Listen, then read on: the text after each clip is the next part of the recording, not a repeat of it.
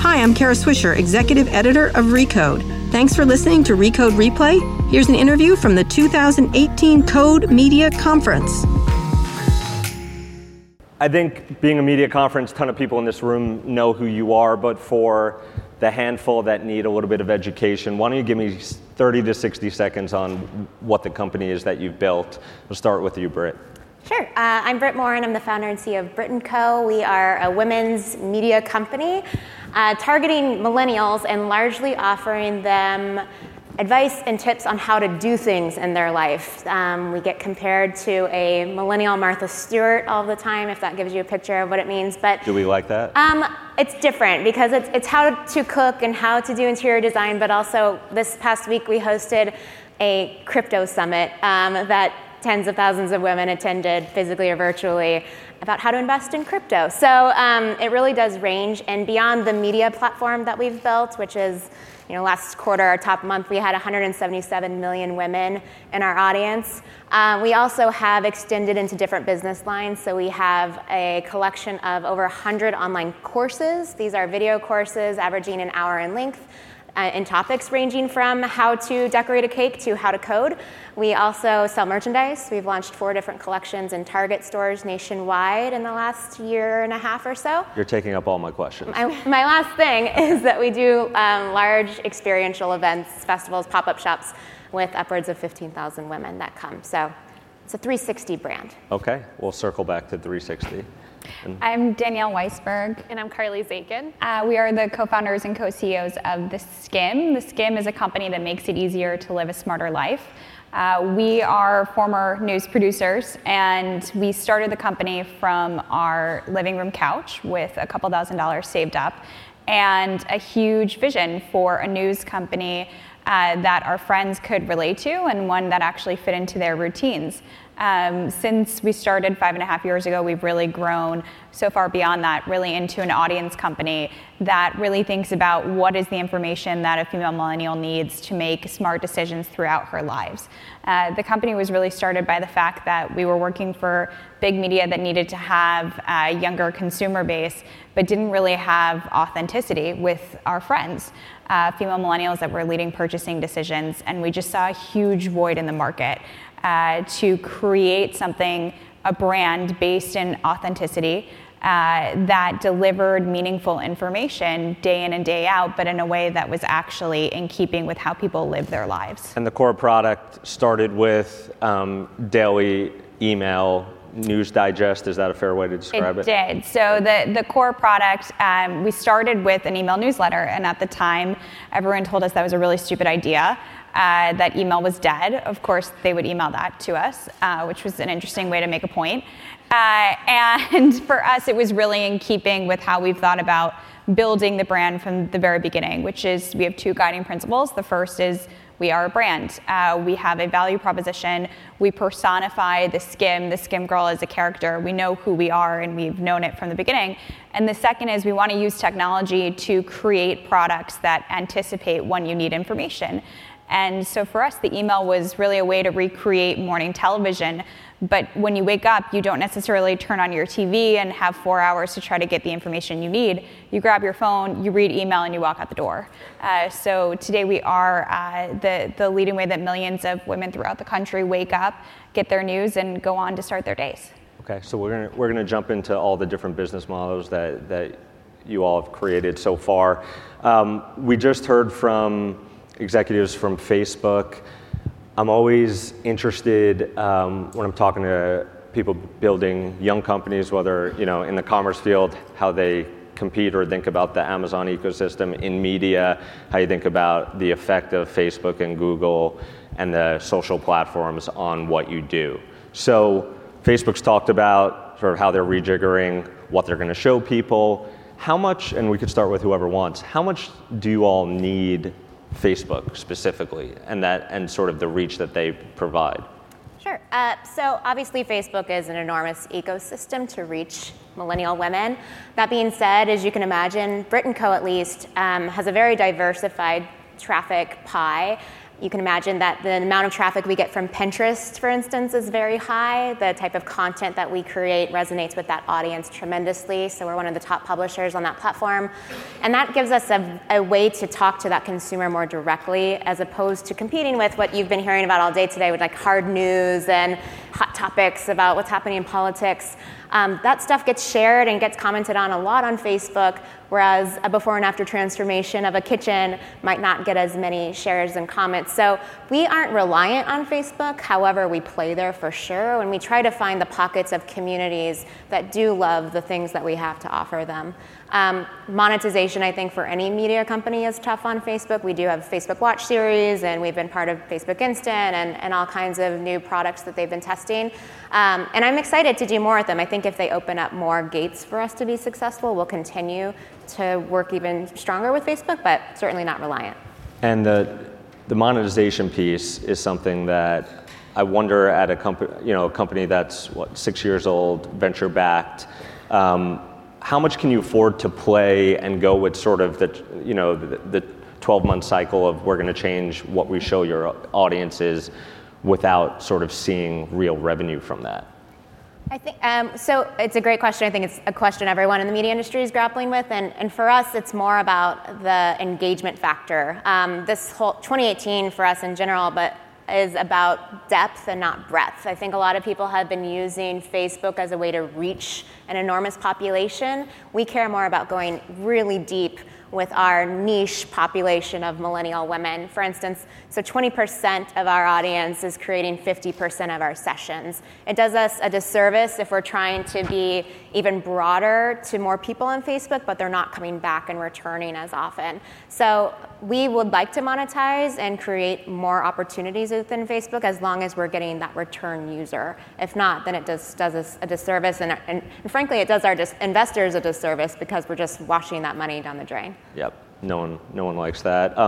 We'll get back to Pinterest in a second, because I am curious about that. For you all, with email as the core, does that make you less reliant on social? Yeah, I think it's funny. We've partnered with Google and Facebook. We hope to do so again. I think we think about it very similarly to Britt. We call our strategy intimacy at scale. And what that means for us is we got to a certain scale where we are now, and now it's about how do we continue to deeply engage this audience. And we're very proud to say we have never built anything on anyone else's algorithm.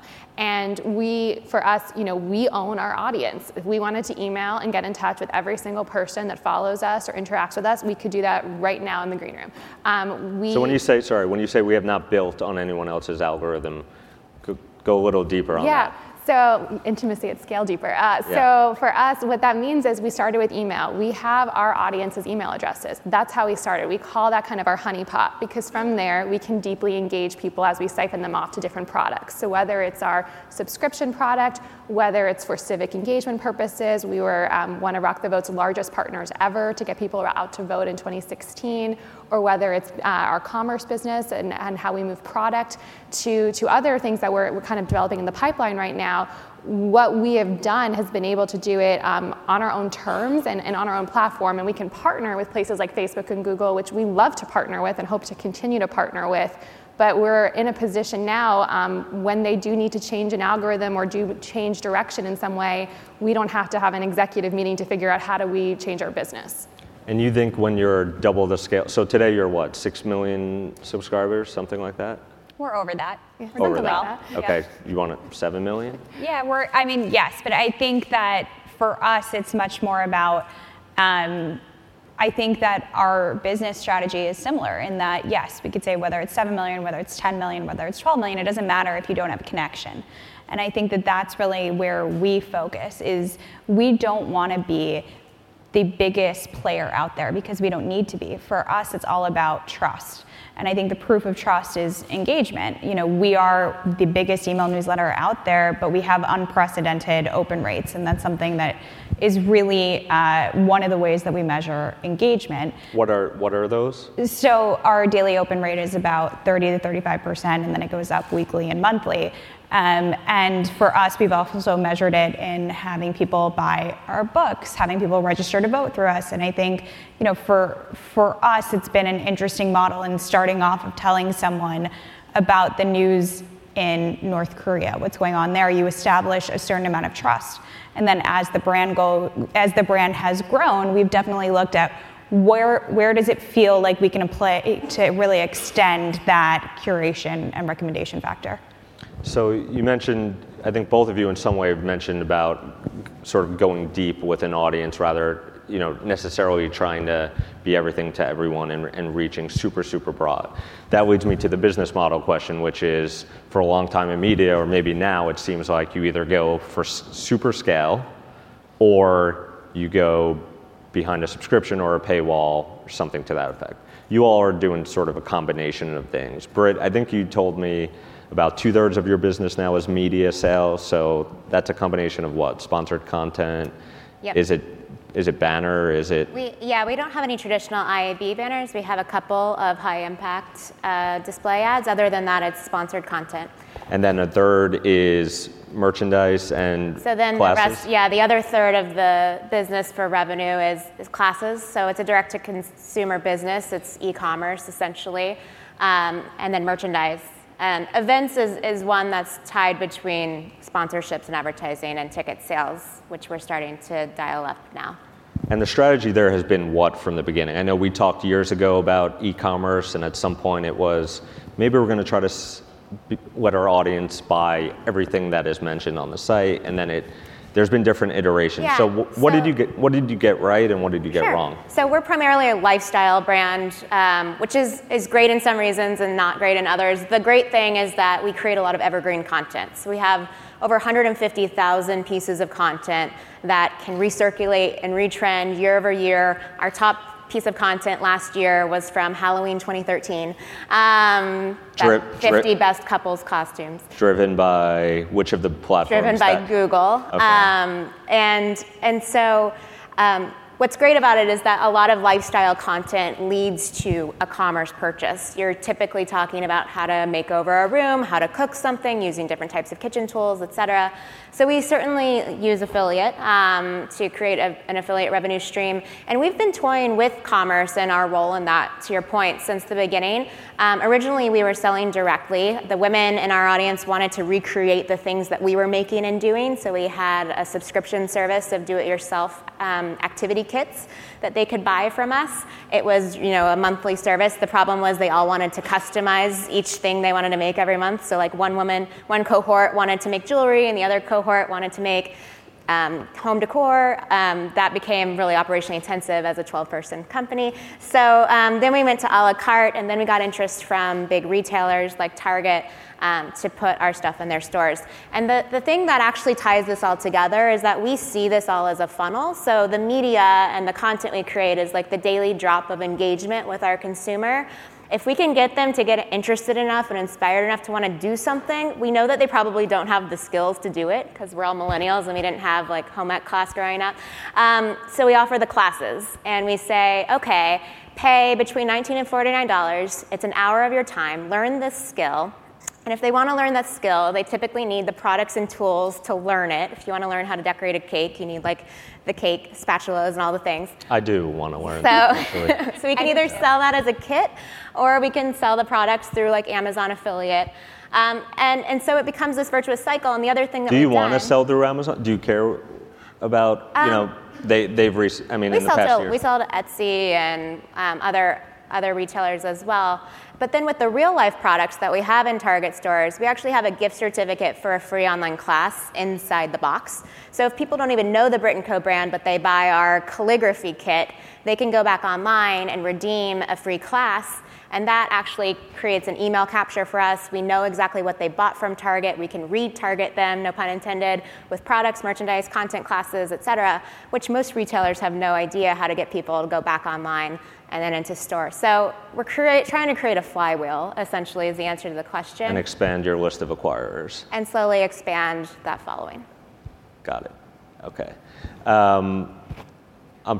Do you remember what my question was? Because I don't at this point. On the diversified revenue. Oh yeah, diversified revenue models. But I think, it's funny because obviously we provide such different services to our audience, but there's a lot of synergy in how we've both thought about building the brand, and we use the term flywheel effect all the time in our office. And For us, there was never a pivot of revenue strategy. Like from day one, we had the luxury of seeing what had come before us in the media space, what had come before us in the newsletter space. So while we've been very open, when you follow our personal story of we were new to this whole game, we had never done business, we had never raised money, all of that, what we did know is that we were in a newsletter business, and we knew marketing, and we knew how to market using a newsletter email, or email newsletter rather, to this audience. So from day one, we started laying the groundwork for diversified revenue. So for us, our revenue consists of sponsorships, premium subscription, commerce, and content licensing.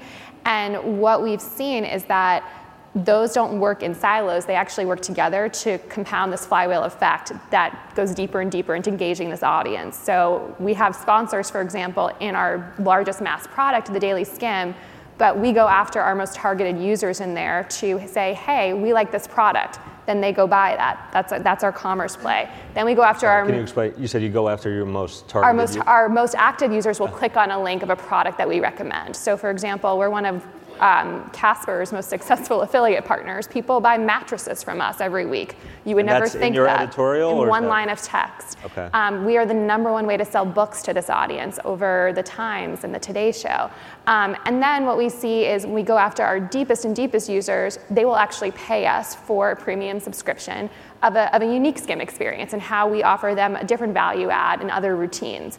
And so for us, it goes exactly to what you're talking about, which is this flywheel effect of other ways that we can integrate into our audience's routine, so they're not feeling that they're being split in different directions of how to be monetized, but that it all kind of goes together in this user loyalty funnel.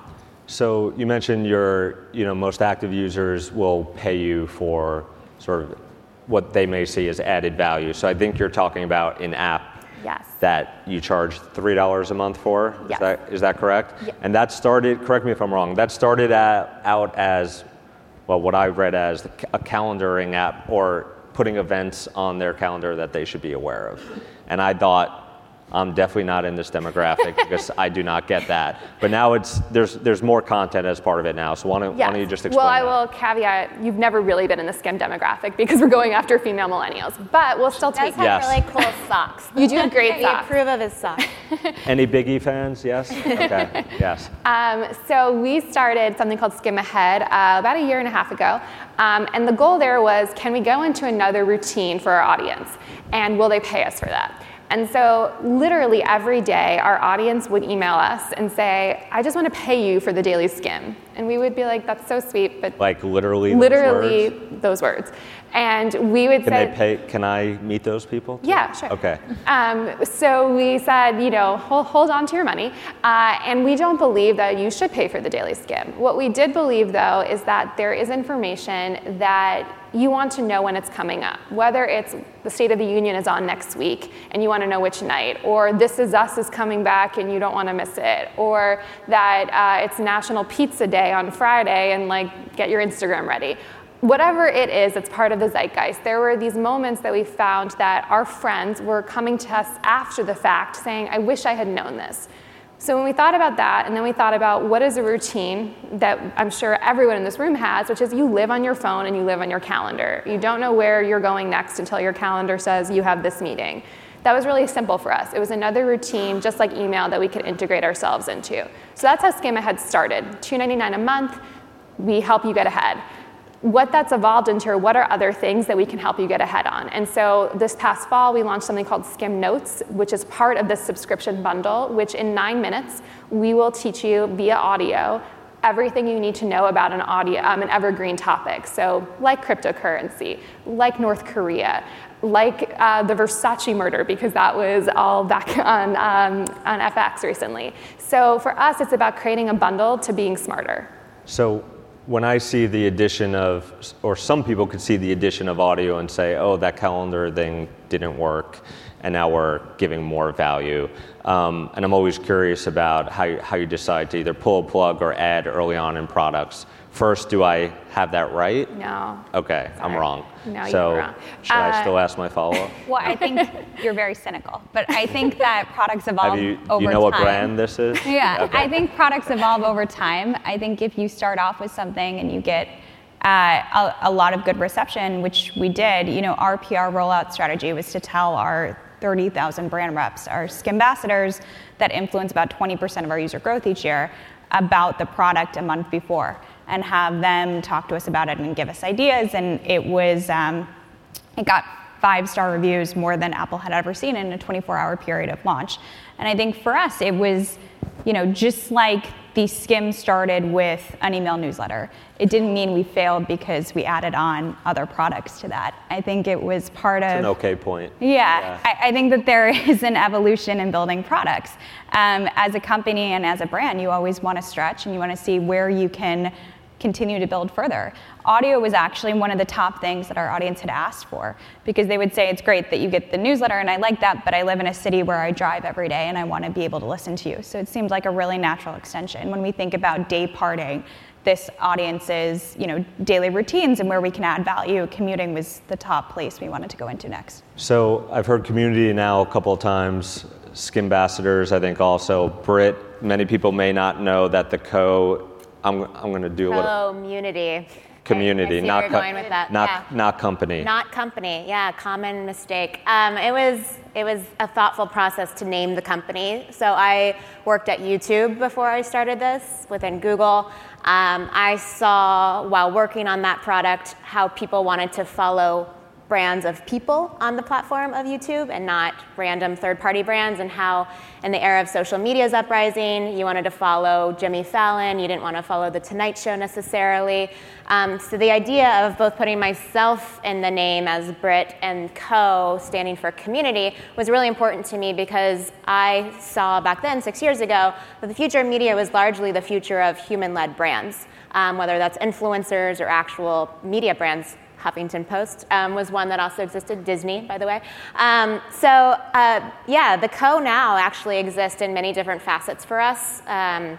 We have our community at large, I think similar to like the Skimm ambassadors, the power users. But then we have like our These are not paid. Those are not paid, no. Okay. And then we have our class teachers. So these are experts in their topics who also tend to have large social media followings. Then we have women who are not paid. We do a rev share with class instructors. Yeah, they're not like employees of Britt & Co though. Then we have women who are kind of becoming more and more faces of certain facets of the brand. So we have a beauty expert named Beth. We have a fashion expert named Zoe. And then kind of at the top is Britt. And I talk about myself in the third person a lot. It's not weird. You just put yourself in quotes. I do it in internal meetings too, because I'm like, when we're talking about, anyway. And the whole idea is that like this generation wants real communication from real people, and not a random brand talking to them. And so I was the target demographic of the girl I wanted to reach. Like, why not talk to her authentically through social media, through television, through books, and how can we create almost a community effect of that as well? So Britt & Co, now you guys all know. Please spread the word. Is there a downside of having your name and you being the face of it? Yeah. Give me all of it. People think, it's like, first of all, the number of investors that have asked me what happens if I get hit by a bus tomorrow is like more than I have fingers, which is weird that it's always the bus analogy. I don't know why. Self-driving this time. Yeah. And I point to women like Arianna Huffington, and I point to Turner and Scripps and Meredith and Disney and every other media company that existed from a person, and Porsche and Rockefeller and Hershey's and Walmart. So there's that. And then there's like the naysayers who just want to pick on you because you're trying to be a public persona. And again, the only reason I'm trying to do this is to show my audience that I am authentic about who I am and what I'm doing for them, and that I actually want to help them get smarter, be more creative, like be less insecure about themselves. So in the first couple of years, that was tough. But I learned that at the end of the day, I feel good about what I'm doing. I feel authentic about why I'm doing it, and women are responding who are in my community. So the 45-year-old men on Twitter, sorry. You two have become the face of your brand. Yeah. Was that strategic from the start? Your names are not It was discussed a lot. So I think one of the things that we never talk about is literally until about an hour when we sent the very first email, we were about to launch anonymously. Where you could never figure out who is behind like this. Like Bitcoin. And we went, when I think about the stress that went into not launching anonymously, it makes me laugh today because I don't know how we would have been able to pull that off. But what was the thinking? You just weren't sure? I think we were just really private people and didn't really know, we had no business background. We knew media and we knew how to talk to this audience because we were part of the female millennial demographic. We love news. We grew up in the business. We knew we were really well positioned to create this product. But I think we had worked as producers and we knew what it was like being on the other side of the camera. And we didn't necessarily want to bring that on. I think what changed. And here you are. What changed was I think we saw the response from our community and from being a symbol for millions of women who saw us start something with no formal business background from a couch. And we felt like it was really important to, at some moments in the company, to go in front of the brand.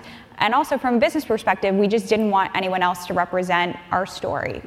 Our founding story is so baked into the DNA that it never felt right to ever think about someone being a spokesperson. I think also it's important to note, our names are not on the site anywhere. We've never had a byline on our own products. We have a character. It's not me, it's not Danielle. We created this caricature, and when we write, and now our team, when they write, we're writing for a caricature, just the same way that someone wrote for Letterman or wrote for The Tonight Show or whomever.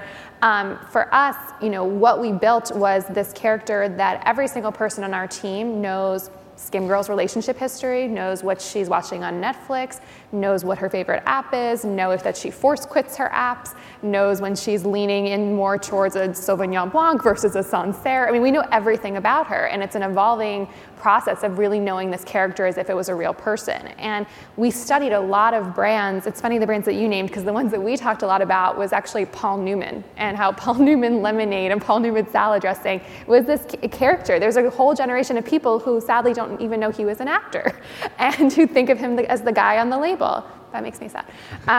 But for us, we've been really careful about how we go in front of the brand and when. And I think in the last 2.5 years or so, I think we definitely have gone through kind of a switch of realizing that we do have a responsibility as a female-founded company that's not only female-founded but female-led, that our audience does look up to, that we're very proud to represent them and educate them and get them out to vote and hopefully get them to start businesses too. Great. If we have questions, we have a couple of minutes. I'd love to hear from some of you. I think. Yes. Tell us who you are, please. Hi, I'll go. I'm Casey. I write for The Verge, but I recently started an email newsletter, so I've been really fascinated to watch y'all succeed over the past couple of years. And I'm curious, when you started the Skim, if email was just a means to an end, or if you think there's some sort of unique power in email. And if it's sort of more the latter, I wonder if you're surprised that it seems like more media companies aren't doing more with email today. Well, I think email is a really crowded space. So our belief was kind of like, if you can make it in email, you can make it anywhere, which I think is a testament to the product we've created, that our audience, we get angry emails if, it goes out at 6 a.m. Eastern and they get it at 6:30. We're like, well, it takes a while to send at this size. We're working on it. We're sorry. But that's the type of relationship that we have with them. And I think if you have that relationship, then email can be a really powerful tool because your inbox is so crowded. And if you don't, or that's not the type of relationship you want to create, then I don't think email is the best tool because I delete, 80% of the things that get into my inbox. Hi, I'm Johanna Bouya with Recode. I don't cover media, but I'm interested in it. You mentioned this character that you sort of write in the voice of, and you guys reach a very important audience that a lot of media companies struggle to reach. And obviously that's a huge responsibility, huge burden. But at the same time, you're fielding a lot of critiques about the tone that you guys use, often out of concern that it can either trivialize or oversimplify really important events. And so, first, what is your response to that critique? But also, what is sort of the editorial process? How do you decide when something needs to be taken or written in a more serious tone? So I'll answer the second part first, which is First and foremost, the Skimm is a journalistic product. Anything we create is created with journalistic integrity. We feel that we learned from the best in the business. Anyone on our editorial team comes from a traditional news background. Our filter and what we choose to write every day is, would our friend have to talk about this or need to talk about this? What is news? What will become news? What no longer is news? And that's related to the Daily Skimm specifically. I think, from day one, we've had critics and we've had people question what it is that we do. And we sort of have always laughed at that from day one, because we come from a traditional news background where truly our dream was that people were also paid to read the wires and would want to sit and talk for hours the same way we did as friends and just talk about what they read in the wires. Now, we all know that that's not a fair depiction of either everyone's time or interest or access. And so what we found is that there was not a one-size-fits-all approach to news, and that's what was broken in traditional media. There was that, and there was also the fact that sometimes if you were reading the paper, you had to go to page A7 or scroll, if you're reading online, to the third page to get context on a story. Our goal was, this is going to go for people who have not a lot of time and maybe wouldn't have gotten this information if they didn't read the Skimm. And we will never apologize for getting millions of people to interact and engage with the world around them, or getting over 110,000 people registered to vote. We are nothing but proud of that. And I think what's funny is, a lot of criticism that's come out about the Skimm in the last year or so has largely come from media reporters, and largely from media organizations that our community has said, I've never heard of that organization, and I feel insulted. And so I think, we continue doing what we're doing. We root for all media, and we hope that everyone else does the same. Right, but you're addressing the brevity, the decision to make sort of shorter summaries of articles, and you're addressing what stories you write about. But my question is more about how you write it. For instance, I think it must have been maybe it was today, but there was a blurb about heightened tensions between Israel and Iraq, for instance, and there was a line that was something like, there was this unspoken rule not to F with each other, which seems like a weird way of sort of describing a very serious thing that resulted in a fighter jet being shot down. Well, I think that we write how people speak, and if you are talking about what's going on in a wider world context and you're not a reporter, you're probably using words that are colloquial, you're probably swearing sometimes, and I think that is really our tone, which is we're writing conversationally. And I think that has been something that really resonates with our audience. And so you would say that it doesn't oversimplify it or trivialize things like that? I think that we're the Skimm for a reason. We're not saying that we're giving you 10 pages on the history of conflicts in the Middle East. Mm-hmm. We are trying to prepare our audience to have an opinion and go deeper on things that are talked about on a recurring basis. And I think that we show that we send a lot of traffic to a lot of journalistic institutions that we hope benefit from having a direct pipeline to millennial traffic that they're not getting otherwise. All right, thanks. I got one more question, and then we got to wrap up, unfortunately.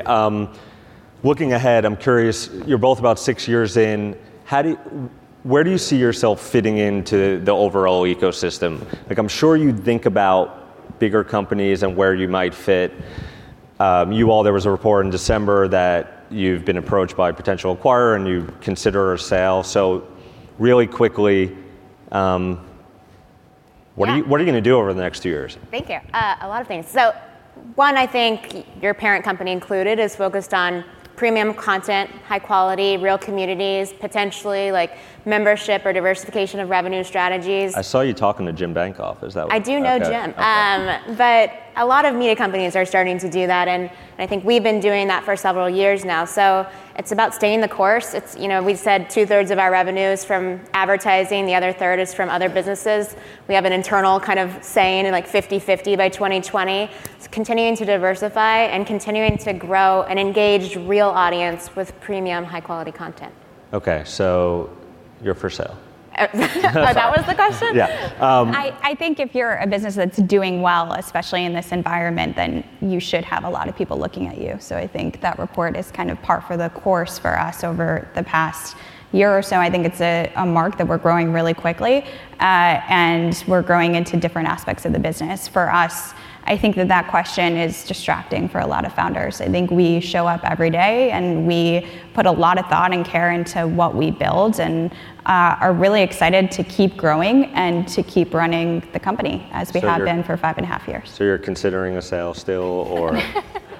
I think, yeah, are you? I'm always for sale. I heard you sold the Comcast. Wait, I want to hear this answer, and then we got to wrap up as we're super over. I think that we are really well positioned in this environment, and that we stand out because of being a female founded and female-led company right now that is growing in a lot of different ways and not chained to Facebook. I think it's really flattering what's come across the table, and I think for us, we want to grow. We have created a great brand from scratch, and there's a lot more that we want to do with it, and that's where we're focused. That was a non-answer, but I like it. Okay. Thanks for listening to this episode of Recode Replay. If you liked it, then make sure to check out our other podcasts, Recode Decode, Recode Media, and Too Embarrassed to Ask. Thanks to our editor, Joel Robbie, and our producer, Eric Johnson. For full coverage of the Code Media Conference, visit recode.net.